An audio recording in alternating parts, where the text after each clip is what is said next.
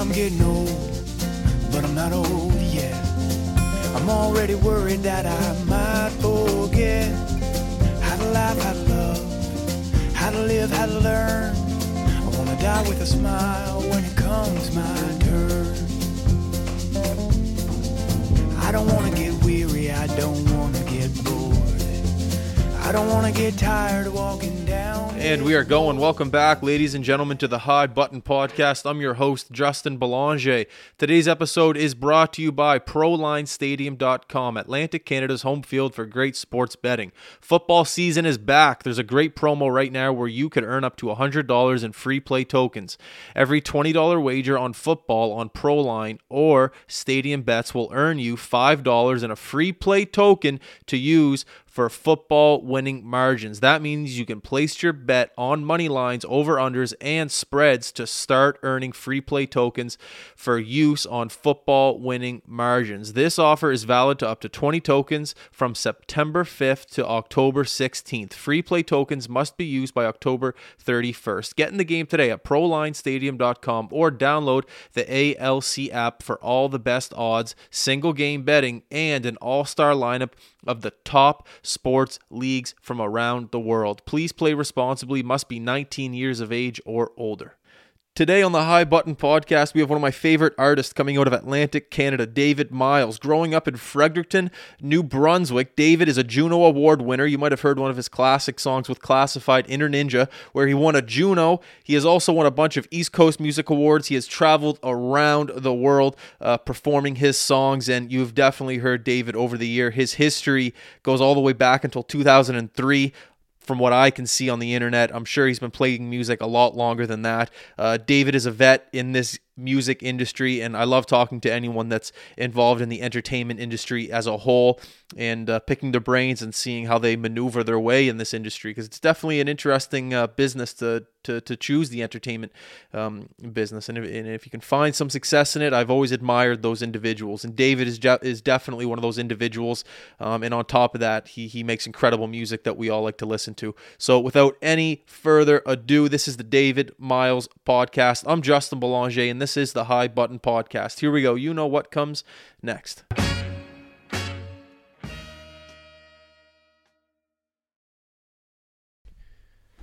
David Myles, we are going. Welcome to the High Button Podcast, as we like to call it. How are you, sir? I'm great. Thanks for having me. I'm glad to see you survived Fiona. I know a lot of other people it was a tough go, but to be able to make it through the other side and I guess see the light of day, it's a good feeling to be here. Man, it sure is. It sure is. It's actually kind of interesting just to be traveling east. Like I'm living in Fredericton, so to be coming east, you kind of get a sense of the storm a lot more. Yeah. Just my trip here, coming down Quinpool, Halifax, you're kind of like, wow, man, it's a serious storm.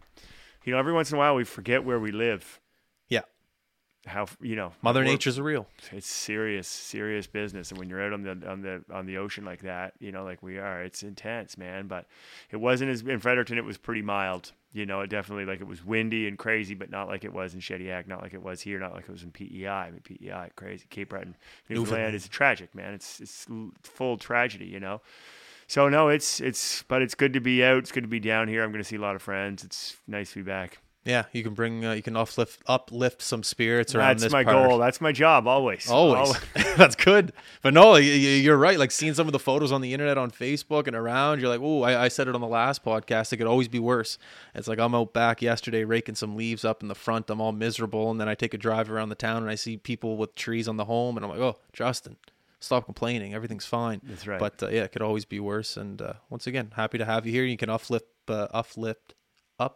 some of our listeners. Thank you. Big fan of your talent. You're a pretty talented individual. You know how to you know how to sing into a microphone, and you know how to entertain the general public. At what age did you go, David? I started pretty young, man. Like I didn't start singing for a long time, but I grew up in a musical family. I'm the youngest of four boys. Okay. So big family. Lots of activity, everybody's playing piano. I had a really strict dad, So and mom, but dad was particularly strict. So like it was like it wasn't a choice. Playing music was like everybody did piano lessons. Gotcha. Everybody played another instrument. Everybody did this, And so there was music around the house. There was tons and tons of music. But it was, and dad directed musicals at the high school, at Fredericton High School. He was like the guy who did the musical. So there was it was always happening. I'm being the youngest. I didn't even think of myself as the musician in the family, like ever really, until I was quite a bit older. I didn't think it was going to be my career. I always loved it. I knew I loved music. I basically always felt like I loved music more than anybody else in the world. I was like, no one can like it as much as me. I just listened to it constantly, but it wasn't a real career. Like, again, having strict parents, it wasn't like, oh yeah, you should be a musician. It was like, no, that's not a real job. You're going to be, do this, do this. So like my brothers are two of them have PhDs. One of them's a medical doctor. They're all doctors. So like, it's serious business. So just saying like, oh yeah, I'm going to be a folk singer. It wasn't really an easy call. I did a bunch of other stuff, but I always played music, and then just got to a point where I was like, you know what? I'm going to just do this. I'm going to try this out. I'm going to give this a real legitimate go. I had bought a guitar, started writing songs, and I was like, I love this. This is what I want to do. So I said, I'm going to take a little break. I'm going to make an album. That was like 2003. So it's been almost 20 years. I mean, I just put up my 15th record. It's like, and with each record, I'm like, is it going to be the last one? Like, when's the curtain going to close? You know what I mean? Like, I'm just taking it as I can. I love it. Well, what did your old man do? You said he was strict, but he was in the musicals at school. What did he do? Yeah, well, he directed the music. He was a biology teacher. He was a high school teacher. I thought you were going to say military. No, I know. It's funny because I was saying that. Like, I was thinking a lot of people, especially around Fredericton. Yeah. Obviously, yeah. It's kind of like, sometimes I run into military dudes and they're talking about their parents, and I'm like, yeah, it's funny. Like, maybe it is kind of similar, But yeah, he was just old school. High expectations, really, really high expectations. I think I don't resent it. It was good. He was a great, he was a great dad, and he was strict, and he just wanted the best out of us. And he knew he was the type of person that knew that you could always do more than you think you can. But music wasn't one of those things, You got to get a real job. That's not. But it was. But you kind of get that. But the basis of his education, his style, was more like your potential is always way higher than you think it is. You'll put the bar here. I'm going to put the bar here, and it was kind of like that. That's how he raised us. And my brothers are crazy. My brother Sean was on the main page of the New York Times this morning. He just texted me, yeah, man, for his Apple research in the Valley in Wolfville. New York Times this morning. It was crazy. Awesome. I'm so proud of my bros. Like, they're great. But a lot of it had to do with the fact that, like, it was no joking around at home, like when it came to that stuff. So yeah. Holy smokes, man. The genes on your dad. Oh, he's breeding you guys right. He was driven, man. I think, I mean, it's funny that we're getting into this, but I think part of it was just like, he grew up poor. Youngest of 8. No money. And he was determined that he was going to turn it around. You know what I mean? Like, he was, not that we were going to become rich, but that we were going to be like well educated and well suited to take on the world. That was he was just determined. He was absolutely focused, and to the point where it was like kind of intense, you know what I mean? But it was, I kind of get it now. I'm like, he's youngest of 8. They had nothing. They had no dough. He had no security. And so he was like, I got one generation. A lot of people feel this way, right? Like, a lot of people who are real strict is because they came from a situation with high stakes. Yeah. They're like, I'm not going to repeat this. This is going to be the generation that we change this, And he didn't go on and become, he did what, he became a teacher and then focused on his students and us, so it's neat. I always found when I started this podcast, it was tough for me to go into social situations, and they go, Justin, what are you doing for a living? I go, I'm starting a podcast. And that wasn't really the most satisfying thing for other people to hear. Because, when you say I'm being a lawyer, I'm going to try to be a doctor. I'm going to try to be an astronaut. I'm going to, and then you go, okay, I'm David Myles. I'm going to be a singer, but my brothers are doctors and lawyers. Was that ever tough at the beginning to try to convince people about your talent? Come on, big time, man. Was it? Forever. Yeah? I mean, when I told my parents, and for a lot of people, again, because I think that, like, I did other things. Like, I did go to university. I studied political science. I even did, like, an internship. I even did my LSATs. I was going to go to law school for the sake, like, it was all kind of set up. But it just got to this point. it actually was one of my brothers. I called my brother and I was like, this was before I did my LSATs. I was going to take a job in politics. And I called my brother and I was like, man, I think I'm going to stay in Toronto. I was working at the Ontario legislature. And I was like, man, I think I'm going to stay in Toronto. I was 22. And my brother is a doctor. He called, I'm talking to him. I'm like, I'm 90% sure I'm going to do this, you know? And he's like, listen, man, you said when you were in high school, you were going to take a year off and try music. You didn't. You said when you finished university, you were going to take a year off, try music. You didn't. Now you're telling me that you're going to take this job. He's like, listen, I went right through. He became a medical doctor, 25 years old. He was already practicing, you know, really young. And he was like, I didn't take any time off. I've definitely thought about how it wouldn't have changed that much had I taken a year off somewhere in there and tried something else. You know what I mean? He's like, now's your time.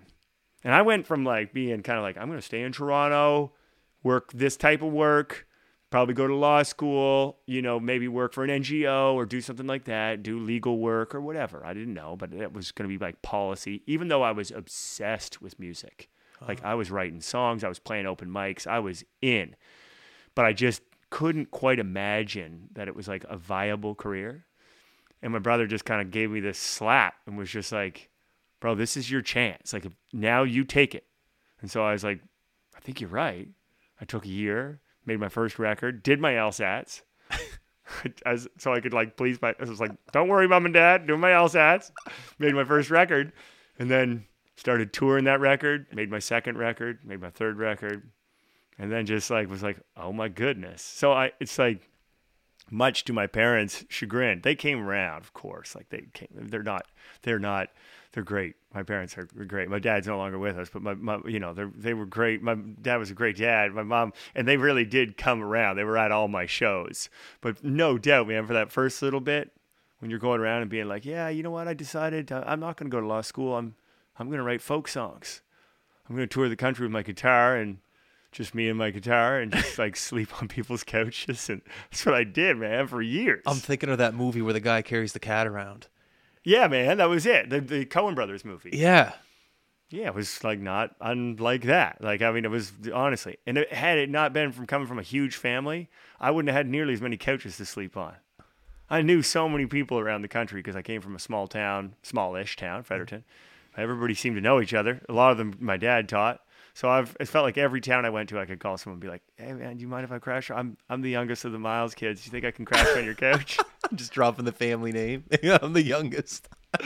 Little sympathy for the youngest. Exactly, yeah. Man. So that's how it was. So yeah, of course, dude. It's hard to tell people that that's what you're doing. But it's fun to see them coming around. It's fun to try to convince people that I like a good challenge, man. It's the same as starting a podcast, right? Yeah. Best thing you can have in some ways is someone say, no, you can't.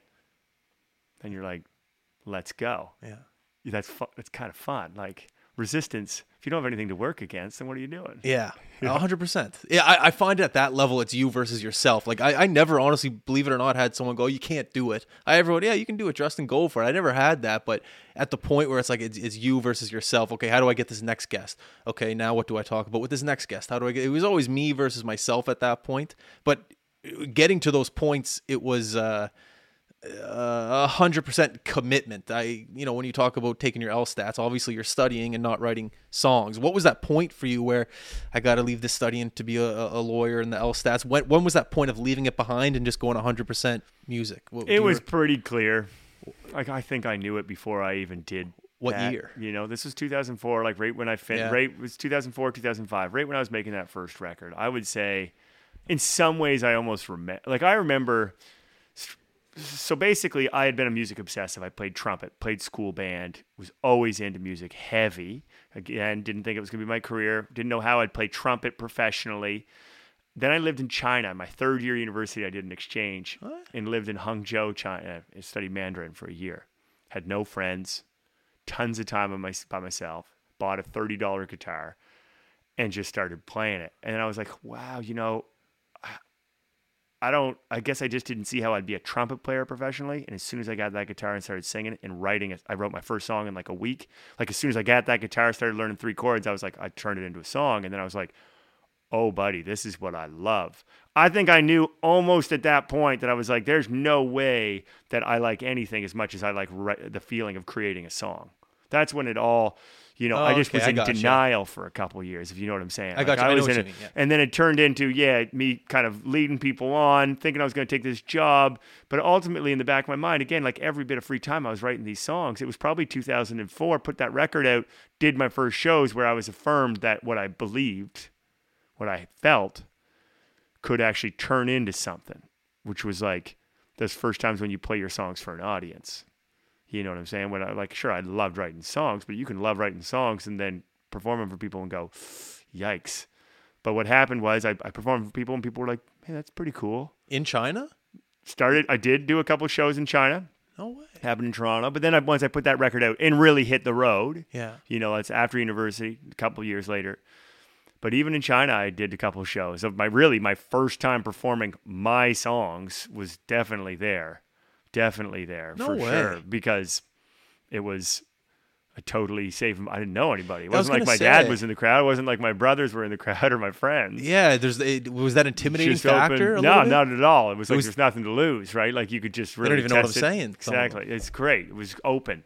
So I think sometimes that's important. Is to have that experimentation. But it was really a little later on, when I started doing my first shows where I would have even 10, 15 people in a kind of quieter environment where I would be kind of telling stories, playing guitar, talking in between songs, talking about where songs come from, singing those songs, that I was like, oh, this is a thing. This is a career. Like, I can entertain people like this. It was like, I can write songs, but then there's this entertainment thing that I love. I mean, that was the other piece of it, is that, again, I'm the youngest. Like, I needed to entertain my family, or I wasn't getting fed. Like, I wasn't getting any attention at all. That's funny. I think it's like super. I was just talking to Steve Patterson, the comedian. He was and he's the youngest. Jeremy Dutcher is the youngest of 4 boys. Like, so many people in the entertainment industry that I know are the youngest of these big families, because like, how else are you going to get attention, man? There's like, so all of a sudden I got in front of people. I got in front of people and I was like, I kind of like this. I think you know what I mean? I can do this. Was there stage fright at the beginning, or did that come natural? None. That's the weirdest thing in the world. That was the part that was not really. I had played in cover bands, so it wasn't the first time on stage. I had been on stage, but again, singing my own songs. I had played in party bands and rocked people.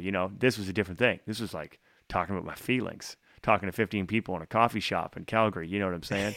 Telling stories, and all of a sudden, but I'm like, no, this is working. This is something. This is entertainment in a interesting way. Let's move forward. So then it just became doing shows. Then it just became like making records, doing shows. How did the maneuvering of finding an agent and representation come about? Are you going to these coffee shops in Calgary by yourself? Hey, David Myles, do you want to come do this? At what point do you go, ooh, okay, I can't keep track of all this? It was a few years later. Yeah. So there was a good 3 or 4 years of booking my own, calling bars. Did you like that part of it? I am so glad I did it. Why? Just because I learned. What did you learn? I learned so much about the industry. I learned about that you're not going to get given anything. Like, it's not, you have to create the audience. It's an exchange. It is a business, and there has to be an audience that's interested in what you do, that pays a certain amount, that goes and see you do that thing on stage. And if you kind of jump those hoops, you see what I'm saying, and you get put in front of big audiences, you'll fail. Well, sometimes it works, but it's important. Actor. Exactly. Sometimes things happen too quick. For me, it was like I was so appreciative of that. I didn't love calling bars. It's hard. It was humiliating. Tons of the times I'd show up to the bar and they'd be like, "Who? Oh man!" Like, I had guys being like, "Oh, no one." I'd literally have driven like 8 hours, show up at the bar, and the guy's like, "No one's gonna show up tonight." And I was like, "Right on, man. Let's go." So, but. At the same time, you do learn. Then you're like, okay, let's get people here. Let's go. Let's have a good show. And then you win those people over slowly, and you do figure out, like, I got to be good at this thing. Managers I love my manager. I've had the same manager for 15 years. She's insane. She's amazing. Sherry Jones. She manages Corey Sampson and Joel Plaskett, Mo Kenny. She's a dream. Super close. But managers, they manage interest. They don't create interest. You know what I'm saying? It's probably this is similar in sports. You still have to be able to perform. You are the driver of the interest in what you do. And so I think that was important for me to have those years and kind of go, okay, this is what a show looks like. This is how money comes in. This is how tickets are sold, or the door at that point. It's just door deals and whatever. And then just getting a sense of that. A few years later, I had enough going on. I had done enough tours that I started contacting agents, sending like handwritten letters. I mean, it's crazy to think how much stuff's changed. And then Sherry came, and then I moved back to Nova Scotia, started making a career here in Nova Scotia, met Sherry Jones, had a couple songs that did pretty well. And then we started working together. Then you got an agent and all those things, which was great. I mean, they've been a huge part of, I've had a great agent for all those years. But again, like those early years, I don't resent them. In fact, I'd almost say, like, if you're not willing to do that, then I don't know if you're really going to be cut out for it in some ways. Like, it's important to kind of get a sense of this is the backbone doesn't change whether you got an agent or a manager there. The essence of what you're doing is still showing up, entertaining people, creating demand, hopefully enough demand to sell tickets. Yeah. I asked Classified the same question. When the money starts to come in and the success starts to come in, was there ever a point in your head that you kind of thought, ooh, maybe I am kind of comfy. I got this nice king size bed. I have, time to relax, and maybe that motivation will go away. Did you ever think about that? Obviously it didn't go away, but was there ever a point like, ooh, maybe there will be a point where I'm just not as hungry? I've just never been, I don't know. That's a good question. I don't think it certainly wasn't, I never was in a position where I was financially comfortable enough to just cool my jets. Put your feet up. That just hasn't happened. It'd be nice. But I think what's really changed is that I used to think that's what I wanted. I used to think that that's what it was all about, especially when I started getting closer to it, when it started to happen, when I started to, like with Classified and I, when we had the big hit, I was like, whew, buddy. There was moments where that was going to pop into the top 40 in America. You add zeros to your checks at that point. You know what I mean? Like, it starts to get serious. I remember being like, ooh, buddy, like, this is going to go and we're going to be on Easy Street. Did you know right away that song was going to go? In the studio? We were fired up. You knew right away? We were fired up. I think we thought it was special. You didn't know it would get to that? No one expected the timing of that. There's so many other elements. There's so many other factors. Did we think we had something special? I think, for sure. I think we thought we had something special almost from the get-go of he and I working together. I thought Day Doesn't Die was special. I thought that track was great. I thought it was almost like when we first started working together, and we're still super close, was that more like, oh, we're going to do something great, because we were covering, between the two of us, we were covered so much ground. Yeah. And we were so different, but we loved being in the studio. We loved the creative part so much, man. Like, we just loved the excitement around when a song starts to happen. No one, to this day, no one gets as fired up as Luke does when a song's going good. And he says the same thing. Like, that's what we're jumping up and down. We're high-fiving. We're like partying in the studio when stuff's going good. Not everybody's like that. A lot of people are like, oh yeah, that's kind of cool. That's kind of cool. Yeah, maybe I'll sleep on it and see you tomorrow. I'm like, sleep on it? I can't. I'm too fired up, man. And Luke's the same way. Classes just goes and goes. So, no, I think we knew we had something special. But yeah, through all that, there was moments where I was kind of going, yeah, maybe we do this again, or maybe I'll start writing pop songs, and then I'll just not have to work or whatever. Then I realized, like, probably just because it didn't happen in that way. Then I realized, especially during the pandemic, where I couldn't tour, all I wanted to do was make music. I was like, well, what am I doing? I mean, I picked this because I love it. So do I really just want to retire? Like, am I really trying to build this thing where I just, like, hopefully get in, get out? No, now I'm like, no, man, I want to go like Willie Nelson. I want to be like 90.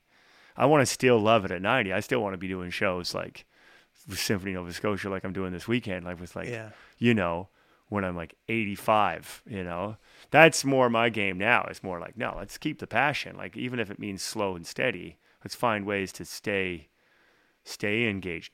Rather than feeling like so overwhelmed or so much pressure that I want to quit. Yeah. That's my biggest thing with this is it can become a little bit repetitive, and I don't struggle to find passion in it, but I struggle to find new ways to challenge myself Do you know what I mean? That's it. When you say Willie Nelson, you want to be doing this at 90, it's like I want to be doing the same thing, but I still need to be able to find ways to I need to find struggle in order to find happiness. You know, I remember when we first started the live stream, I couldn't connect to the internet for a second to stream these hockey games, and parents were calling me saying, "What are you doing? We paid you for this, yada yada."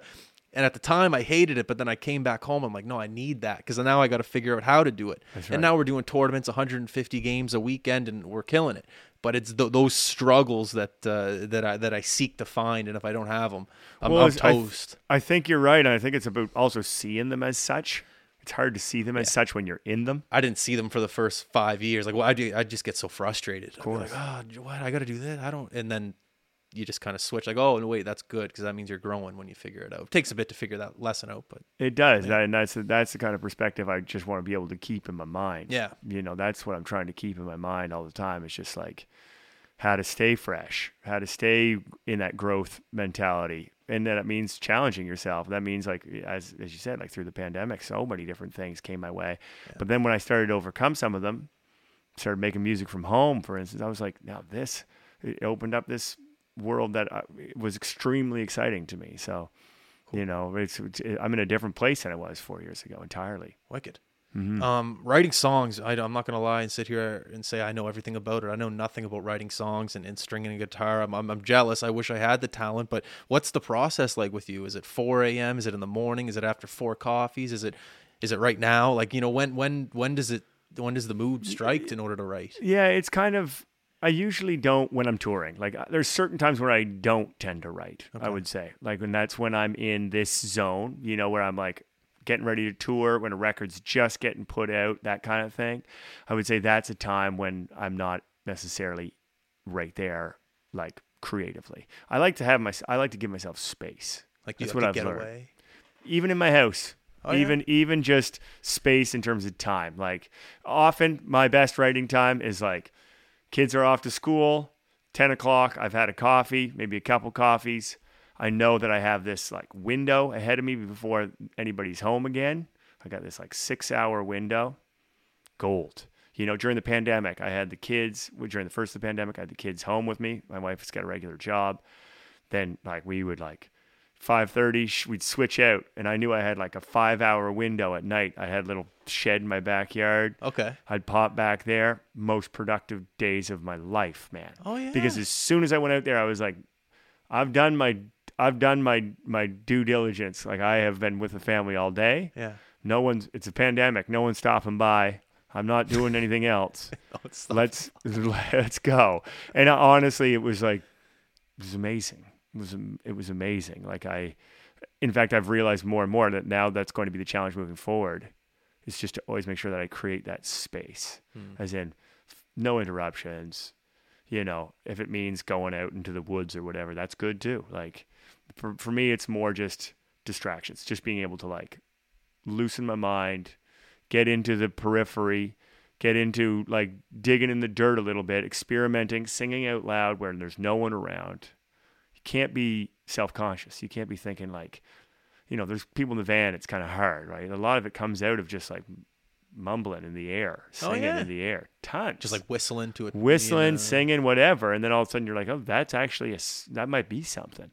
Then you take it a step further, and then you kind of like, it's almost like you see something in the distance, and then and that's the exciting part. You're like, oh, I see it.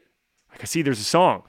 It's over there, but now I got to like take my machete, and I got to like cut away all the brush until I get there. And that's a bit of the work part. But when you see that light, when you know that there's like, often it will be a line or whatever, but the line then is like, oh, what if it's a song about this, or the song, or you get the vibe or the groove of the song, and you have a sense of something larger. That's so friggin' exciting. It's like the most exciting moment that like, for me, that was it. That was the first time it happened. It doesn't go away. Every time.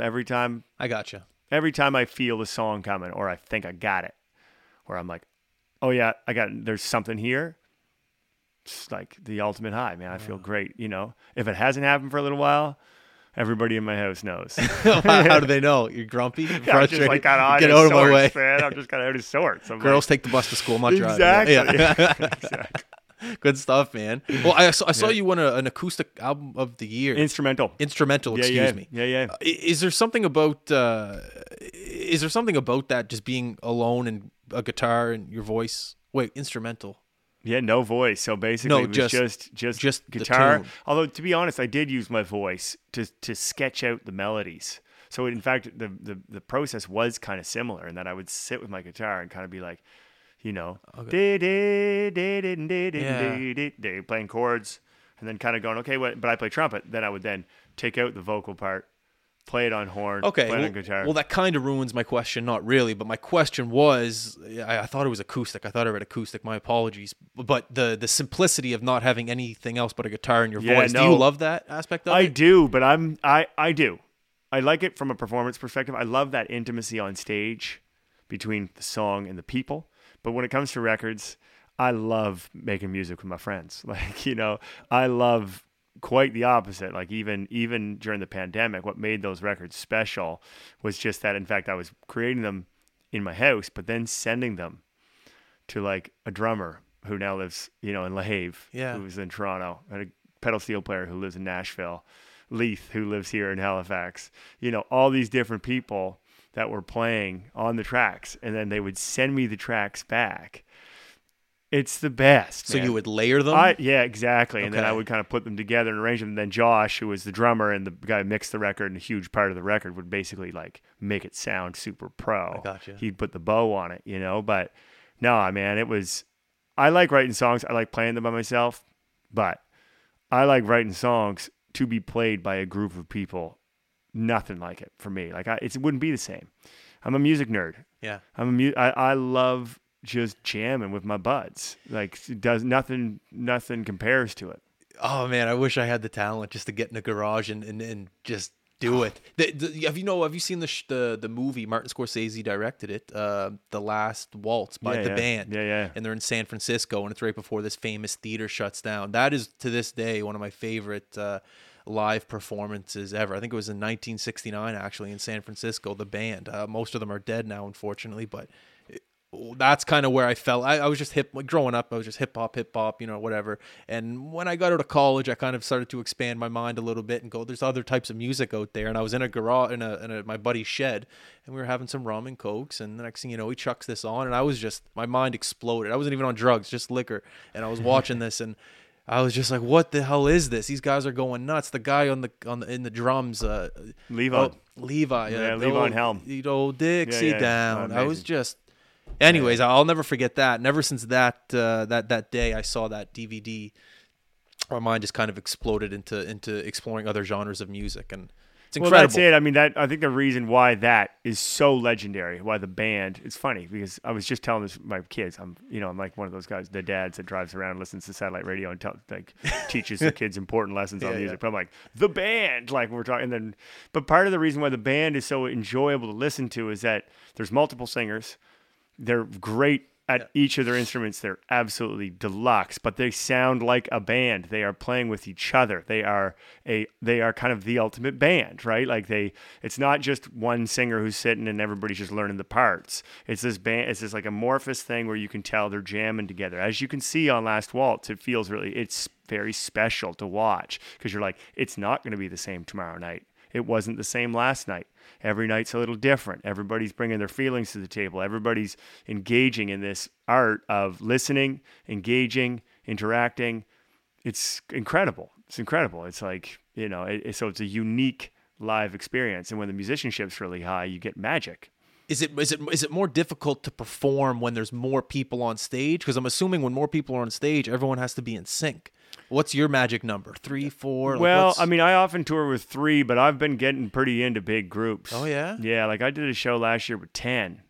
Loved it. Oh, yeah? Loved it, man. How long did it take to perfect the performance? Not too long. It takes a lot of organization beforehand, and it takes, you kind of you have to know what you're doing. But my big thing now is like this idea of like, and this guy gets into, you talk a lot about sports, obviously, too, but like, it's this idea of how much direction is too much direction. What structure do you need, and how much do you need to let people breathe? It's like coaching, right? It's like coaching on a team.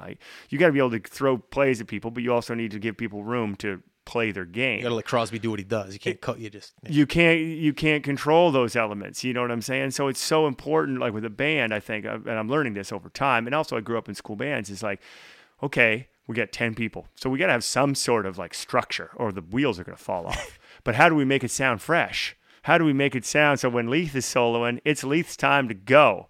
You know what I'm saying? When it's a guitar player, so it's that we are a flexible.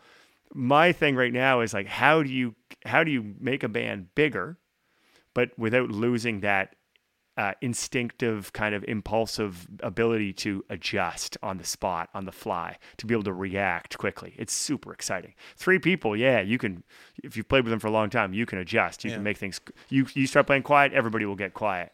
But you get 10 people, how do you get that same responsiveness? It's fascinating. It takes a long time, but I love the challenge. Well, that's what it goes back to what we were just talking about, finding these challenges. Finding the challenge. And that's kind of been one of my things. And I love that because, of course, then from the audience perspective, you get this incredible thing where you're like watching 10 people or 50. I'm playing with the orchestra on the weekend with Symphony Nova Scotia. I mean, there's going to be 65 of us on stage.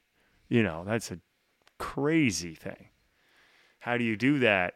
Well, yeah, there's a conductor that keeps things in line, but then you got to also be able to be part of it too. You know, you're in a ship together. So if I try to like commandeer the ship, if I try to just go rogue, and it doesn't work, man. You're all in it together. You gotta. So it's cool. Yeah, it sounds cool. If you can make it work, like if you guys can all be in sync, it sounds like a really cool thing. That's it, man. And then the audience feels something like big, right? They feel this like these big moments because things are coordinated and everybody's moving in the same direction. Yeah. Just like when a great play happens, right? Like when things are, it's not just one person. Like you're watching good at everything. You're good at you're like a math teacher helping me, like 5 hockey sticks, 4 hockey sticks. What's the? You're speaking my language. But you know what I'm saying? Like when things are moving down the ice and it's coordinated, you're like, this is better than a fast break. It's better than a fast break. Terms. You know what I'm saying? Hockey's not even my sport, bro. I don't know crap about hockey. I can't even skate. I'm trash. Well, I appreciate the help of me. When I get my tutors growing up, they'd be like, all right, Justin, you got 4 sticks here, 7 pucks there. I'm like, what? That's good. That's good though. You've won a lot of awards. Congratulations. Thanks. I've always wondered about the ego when winning awards. I've never won an award for this, but hockey, sure. But how do you, like, if you win an award, do you have to put your ego in check? I heard, Jamie Foxx said once he won an Oscar for something, and he's like, I don't even want to look at it. I don't want to touch it because when I touch it and I look at it, I start to talk like I'm British and I'm royal, and I just buy a couple range. He just doesn't even like it. I've always wondered about that, being a performer and winning and getting that accolade from your peers. Did that ever, I don't want to say affect you, but was there ever a point of winning that you go, okay, great, but now let's get back to work? I think it's like the big thing is like I'm a future oriented person. So, like, I'm thinking about the next thing. Okay. That's the most important part for me. I'm also not going to sit here and go, like, I hate winning awards. It's great. Yeah. Like, winning the Juno this last year was amazing for me because it was at a time where I didn't expect to win a Juno. I didn't know I was in that conversation. I kind of imagined my career looking a little different. I'd moved to Fredericton. have 2 older kids. I was entering a new stage in my life, trying to make records in a different way. And then all of a sudden, the record wins a Juno. That's very affirming. It's affirming because you're like, you go out on a limb. I was going out on a limb making an instrumental record, going out on a limb moving to Fredericton, going out on a limb making a record from myself, like taking sending these tracks. All of these things were risks. So when you win an award like that, it's an affirmation that, like, you know what, you can trust your gut. But the challenge is then not to look at that award and go, those were great days. You know what I'm saying? Like, ooh, man, like just one more and it's just not how it works. It's all about the songs. You just got to remember that it's all about the songs. Like, you got to get back to the core, the main thing, which is the songs. No songs, no shows, no awards, no nothing. You know what I mean? So if that distracts you from the songs, it's just like Jamie Foxx, if it distracts him from his craft of, like, is it going to make him a better actor? Or is it going to make him, of course, he's saying, I don't want to think about it too much because I'm focused on being the best at what I do. I think that's the challenge with those kind of things. With awards, like, you want to be able to look at them and go, great, appreciate it. That feels great to be affirmed, and especially from your own peers. Yeah. But, like, what's the main thing here? The main thing is I got to be able to write a song tomorrow that makes me feel good, that I'm excited about, because can't live in the past. Well said. You know, I like that. Have you seen moments in the industry? It happens in hockey a lot where things can happen to guys and they think they're all that and then they just don't work anymore. And then the next thing you know, they don't play hockey anymore. In the music industry, is it kind of similar? They're so similar, man. Is it? I mean, that's why I love sports. It's like I don't think I've ever loved sports so much as I do now. And I was a Sports Illustrated kid. Like, oh yeah. Like I grew up as a basketball obsessive, and then got into snowboarding and stuff and did other things. And then I've come back as an adult to basketball. And I watch it every night now. Like I'm listening to satellite radio on the way here. I'm listening to preseason interviews and media day yesterday. I'm all in. All in. OG. I read a book, took a walk on the beach. He said they asked him what your favorite thing for summer was. Yeah, it's amazing. Yeah. I love what happened yesterday. I mean, it was just media day is ridiculous, but it's fun. It's great. And then, but part of it is seeing how, because it's so challenging. Sports is so challenging. It is so demanding. There's so much pressure on these athletes. And they have to do it night after night, and there's so much criticism when they don't. I mean, it makes music feel soft. Do you know what I'm saying? Like, if Russ Westbrook has a bad night, everybody hears about Stephen A. Smith, he's despicable. What's he doing? He's making $43 million a year. What's he doing? It's like, it's amazing. And my daughter's part of this now. Like, she's watching these games. My oldest daughter, and we both watch it, but particularly my 10-year-old now. We were watching everything right now, and she got introduced to Stephen A. last year for the first time, and she was like, "Who is this guy's amazing?" And he's like so harsh. But you know, the point being is that the great ones, they actually handle it. They find ways to continue. They find ways to refocus on their game despite all the other distractions, despite all these other things. And sometimes for a really long time, like long careers. You look at Roger Federer, you look at LeBron, we're talking about a lot. I mean, right now we're in the heyday of sports for long careers. I'm fascinated by that. Fascinated by it because what is it? It's not only physical.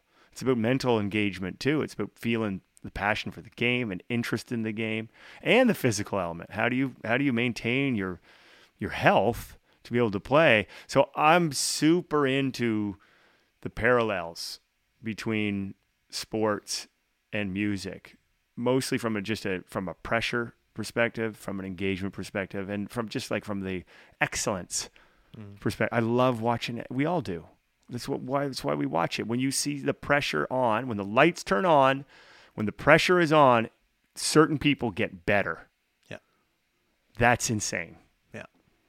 That is a magical thing to watch. It's why we watch sports. It's when Michael Jordan, that's why he's a legend. When he got the ball, he wanted the ball in the last second. LeBron wants the ball.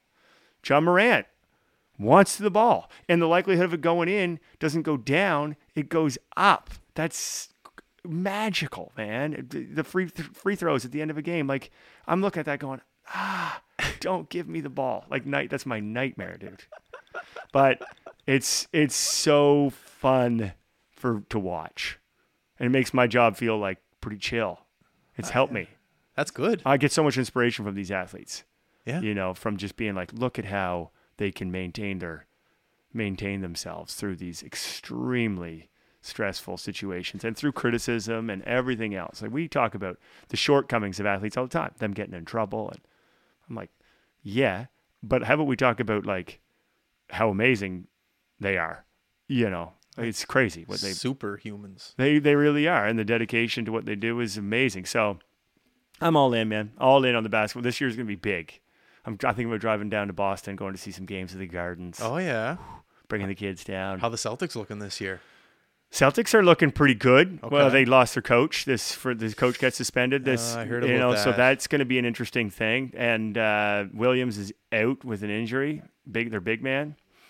So it's not looking as good as it was 3 weeks ago for the Celtics. But they're a great team. Tatum's amazing. Jaylen Brown's amazing. You know what I mean? Like they got depth. They're good. Yeah. And if they're both playing great, they're a great team. You know what I mean? But I just loved. I was thinking about going down to see the Miami game because I actually love Miami too. Like I love I like a lot of different teams. I like a lot of different. I'm just happy to be watching high level basketball. So, so I'm thinking about bringing the kids down and seeing some games, just seeing it in person, just because it's so exciting. I did see one basketball game in my life, the Raptors in Toronto, and it was great. Carmelo Anthony played. It was the Knicks that were in town. It's more of a show. It's an entertainment thing rather than hockey where it's just the game and intermission. But every time there was a timeout, there's some music, there's cheerleaders. That's right. It was a big show, and I didn't mind it. It was great. It wasn't the best game, but like I was just amazed on the production level of the live event. I've never seen the pace that is before. cool, and it's quite different from TV. I think my kids would dig it. Again, it's kind of a dream of mine to be able to go down to one of those games. So now I'm thinking, it's just more because I'm watching so many games during the year. It's pretty fun. And there's a few other musicians that are pretty, I don't know if you know Renee Smith, who sings, she's actually touring with Classified this fall. She's opening the tour, and Renee sings with me quite a bit. Renee knows everything about basketball. She could be she could be an announcer and analyst, no problem. She's insanely she goes deep. It's awesome. So it's pretty nerdy, but I think ultimately it gives me a lot of inspiration just for my own career and keeping my own stuff together, especially as you see them getting older, having kids, being parents, trying to manage a lot of different things. I love that. It allows you to focus on something else other than your career. It gives you a little excitement. All right, I'm going to put the notepad away, the guitar away. I'm just going to watch LeBron dunk on some people. I got no stake in the game. I don't even go for a team because, in fact, I know that sounds like the most unsportsmanlike thing. You got to go for it. I'm like, I don't want to add the stress. I don't want to be I'm just like, I want to see a great game. So you don't gamble? Don't gamble. No, I don't. It's funny because last year I don't. But it's funny because last year I got so into the game and I started to know the teams pretty well. At least, and I called Miami Golden State in the finals. I was pretty darn close. Miami lost by a hair to Boston. Yeah. But I called that in April, and I was like, man. And there was a lot of other teams. Phoenix was looking really good in the West. That wasn't the obvious choice. And I was like, man, I probably should have. Especially as I was getting closer. Could have won some money. Yeah, but I haven't gone there. It's funny that you mentioned that because I was driving down today listening to the radio, and I was like, man, I'm starting to get pretty into this. Maybe it's just one bet a year. You just predict the finals. Yeah, maybe that's what it is. Yeah, that could be my speed because it is a fun thing to predict that far out. I don't have a prediction yet for this year. I got to see who's actually on the court when the season starts, but I'm excited about it for sure. I hope the Bucks make a little bit of a run because Lindell Wigginton's there, and he was over here a couple weeks ago, and that guy, man, he's just so excited. You could, because he's still fresh to the NBA world, and you could tell when he was talking. He's just on. He's like, yeah, they cook for me. If I need a suit tailored, they'll do it. He was just amazed by everything that the NBA brings to him, and you could tell that sparkle was in his eye, and he was just hungry to stay there. Nothing more exciting to me right now. Yeah. Watching Lindell last year during the playoffs, just seeing him on that bench cheering everybody on, and then him coming up, scoring he had a big game, 18 points in one of the games. He is a star, and he's a great friend of Renee's. Renee knows Lindell real well. They're really close, and so it was a great thing to I had heard about Lindell years ago before he went to Iowa. Is that where he went? Yeah, he was in Iowa. Yeah. And so I remember hearing about him and kind of watching him in Iowa and being like, okay, this is great. But when you start to hear the personal stories and you hear this by interviewing them, you realize this is a commitment not only by him but his entire family, right? Everybody commits to this. Everybody has been all in for a long time. That is a lot. And you watch, especially last year, everybody could tell he is one step away from getting there, and he did it. Yeah. And he freaking did it. Got a contract one way. He's not going. He's one way. That's right. It's the best. Yeah. And you think about how much time goes into that. How many years? How many basketball practices? How much commitment his parents made when he got sent away and left just like so many sports. But that one was particular because there's not that many basketball players from out here. It's changing. It's coming up slowly. It's coming up. Nate Darling's a great player. I mean, there's some sweet players. Watching Lindell and just seeing, you could tell by the end of the playoffs, those guys like him. There's a good vibe. They're coming off the big plays, and Giannis is going over and giving him a high five. And I'm like, oh my God, that guy's from home. Yeah. That guy's from here. And then I'm starting to see the Bucks promo stuff. They put out their media day yesterday or 2 days ago. Yes. And he's one of the guys asked. And I'm like, he's in. He's with the group. Not 12. Yeah. They interviewed 3 or 4 people to say what they did in the summer, and he's one of them. I'm like, that's what I'm talking about. So, I mean, that changes everything around here too, right? And he knows that. That's the best knows part. that. It inspires a huge wave of greatness. It's what happened with when the Raptors first moved to Toronto. Look how there was no when we grew up. Rick Fox, like there was no Canadians. Canadians and then the NBA were like not a thing. And then it boom. Now there's great Canadians, like tons. Now it's going to be Maritimers. Yeah. You know, It's exciting. So exciting. It's a great time to be from this part of the world, I think, with the economy slowly rising, with the population slowly rising. I just think we've always flirted with the idea of maybe moving to Toronto one day. And the debate always comes into my head. But, man, Toronto's moving here, bro. Exactly. We've had people that have, over the past 2 years, that worked at sports agencies in Toronto, move to Halifax and start a shop here. They're like, no, this is the place where you want to be. This is where you want to be right now. Well, one, no one can afford anything in Toronto, and two, you get way more bang for your buck here, and the talent is just undeniable here. Like the professional sports teams that are coming here, the concerts that are, it's just, I don't know. Entertainment in this part of the world, I just think it's very interesting to me. We're in a great spot, and we can feel it. And it was been built by people who were here. You know, it's built by people like Lindell's parents and the coaches, the early coaches of those people, and Classified's mentors like Joe Run, and everybody's got someone in their life that they grew up with that was like, yeah, we can do this. You can be a professional from here. That's very different than it was even 20, 30 years ago. It was an understanding that you had to go somewhere else. And more people are showing, no, you can actually do it. Plaskett and Classified and so many different artists and so many people. And that's the idea. And that was part of the reason why I kind of wanted to move home, to be honest. It was like, I wanted to be in Fredericton. And I part of it is I do want to be able to try to prove it's another challenge. Can I do this from a town like Fredericton? So it's more out of the way, but it's my home. So let's do it. Who was your, who was your guy? Who was your girl that you looked up to and go, well, okay, I can. I think it was early, man. It was really early, and it was a band called Hot Toddy, and it was a guy named Tom Swift who's here in town, and they were a trio. Tom Easley, who lives real close by, bass player, works at NSCC. Okay. And a guy named Joel LeBlanc. They were a trio, and then Fredericton. And I was probably 14 or 15, and they were good. They are still good. They're great musicians and great guys. And I remember watching them and being like, I want to do that. And they were the kind of people that were like, when I first wrote songs, they're like, let's hear the songs. They wanted to listen to you. They gave me that. They gave me that. And for me at that point, that was a huge audience. You know what I'm saying? That was that first bit. And then as your career moves, you have different mentors at different parts of your life. I learned tons from, I made a record with Joel. I learned tons from Joel. I learned tons from Classified. I learned tons hanging out with Afie.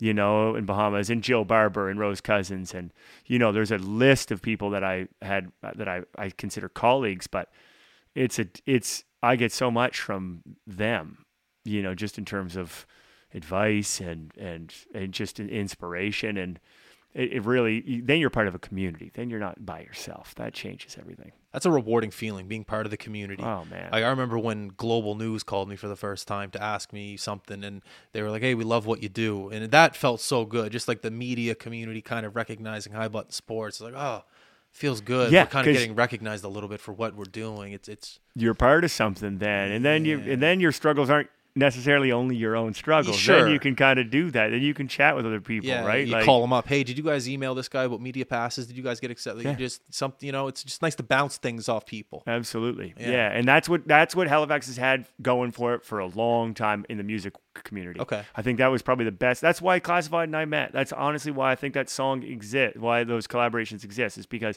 it was a healthy place to be making music, and that there was enough cross-contamination between genres that I was hanging out with Classified, even though we were making very different types of music. There was an openness and an excitedness to just work with each other and try to build something from here. And so I think that's really, really special. And then there's other people, younger musicians, who are doing that even to a new level. Aquaculture, Lance Sampson, great musician. Really, really a great community-focused guy who's bringing in other people into what he's doing and saying, let's go. That has a huge impact. Yeah, absolutely. Mm-hmm. I recognize that everewhere here. It's a great feeling. Other people are trying. That's right. It's a great quality in I think in where we're from. 100%. I love the live performance of things, and obviously COVID you couldn't perform, but being able to perform live must have been exciting for the first time when COVID kind of shut down a little bit. Did you lose your edge at all performing live when you came right back into it? I was like emotionally volatile, which I didn't expect. Like you cried? Yeah, like I got emotional on stage. It was weird. Yeah, no, I know. It's like, that's not weird. It's just I don't know. No, it was weird on stage because I could feel it welling up.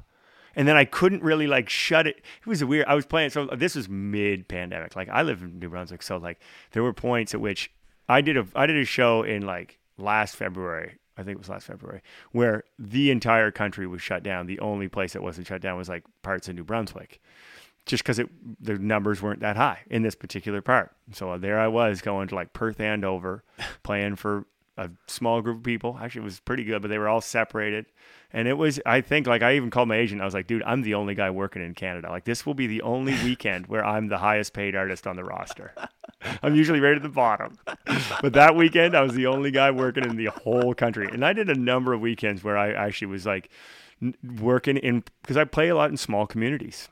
And it was just me, and it was, they could, space everybody out, and I could make it work. So I was doing it, and I liked it. I felt like people needed it, and it was safe and good. Yeah. But I remember getting back at it, and I was so grateful. There was a feeling of gratitude, but also just like you're kind of getting in touch with things that you just haven't gotten in touch with for a little while. You'll be telling a story or an emotional thing, and you're like, I'm not used to opening myself up in front of people. And it happened a couple times, or you just get, that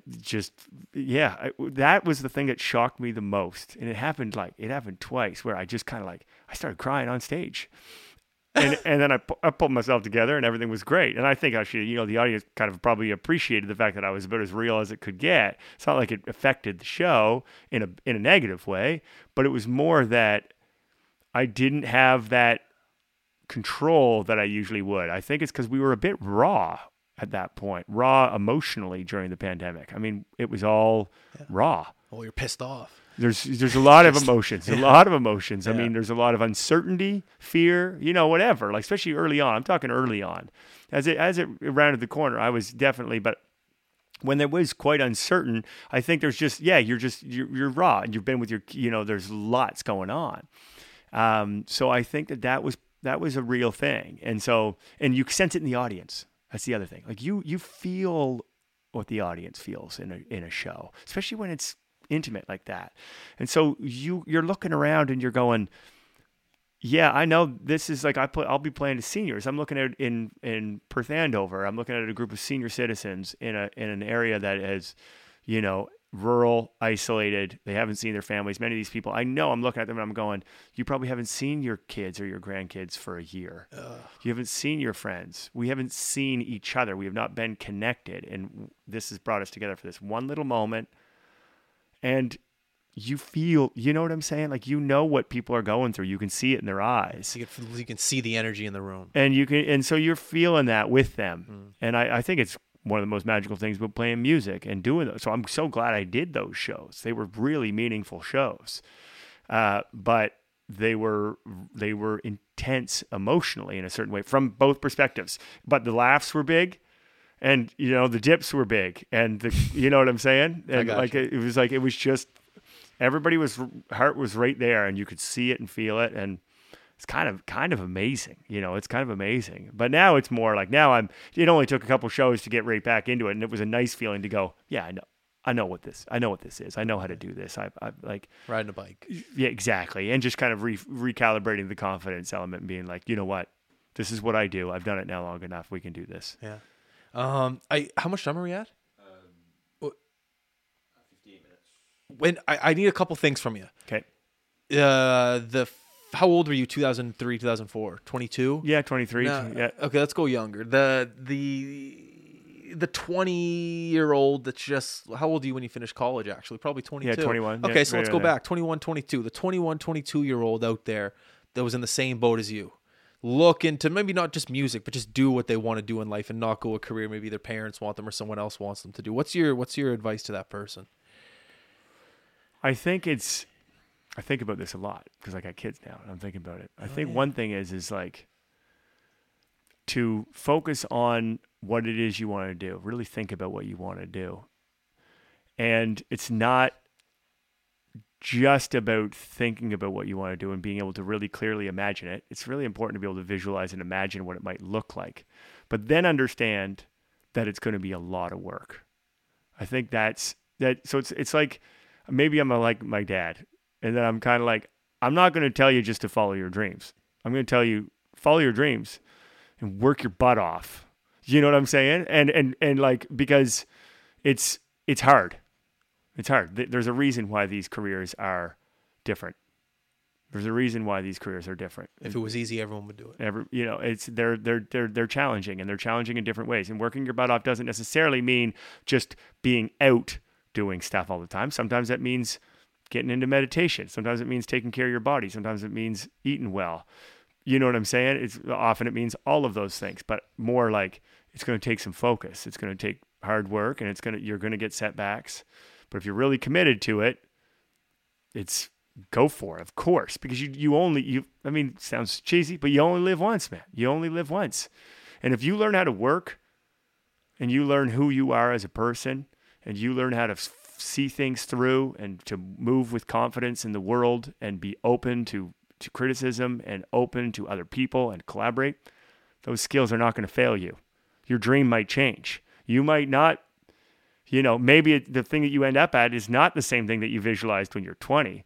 But if you are honest with yourself and you move through those stages, I have full faith that those are all good steps, right? Yeah. Those are the steps that you make. You become a full, complete person by pursuing those things and taking it seriously and learning who you are and moving through the world in a certain way. So I think it's important to feel confident in that if this door closes, another will open because you've been really faithful to these core elements of what you are. Mm-hmm. That's really good advice. I like the one where you said, like when you're 20 years old and you had the vision of what it's going to be, it's not going to turn out like that, but it could be similar, but just keep going. That's good advice. I think it's very hard. I thought this was just going to be a podcast, but then it's other things, it's just. That's right. Yeah. That's right. Yeah. But you're working hard and you're showing up every day and you're keeping your mind open and you're keeping yourself fresh. And those are the things that are the things that, I would tell my 20-year-old self. It's like, no. Have confidence in these. You've got good abilities here. Let's go. And if you have a dream, you pursue it. But there's a lot you can't control. You for a 20-year-old who last year they had a pandemic for 2 years. Toughest age to go through it. I think so. Oh. I think so. Oh. Yeah, I think so. 19, like you want to go to the bar. No, well, that's it. Or you're a hockey player or a basketball player. I mean, those are huge years. Olympian. That's another, we didn't, think about, they did manage to have them, but still, like you think about people who lost their Olympic year, that's a prime time. It's not like, so I think there's lots to think about in terms of, the things that you can't control, but at the same time, I think if you move through the world with this in a certain way, that the world will respond in kind. At least that's how I like to think optimistically. Well said. But before you go, you mentioned a bunch of things about your career that are really rewarding to you. Performing in front of a live audience, being able to write a song, getting an award, having other people recognize your work. Out of everything that we talked about for this past hour, what do you think is the most rewarding part of your career?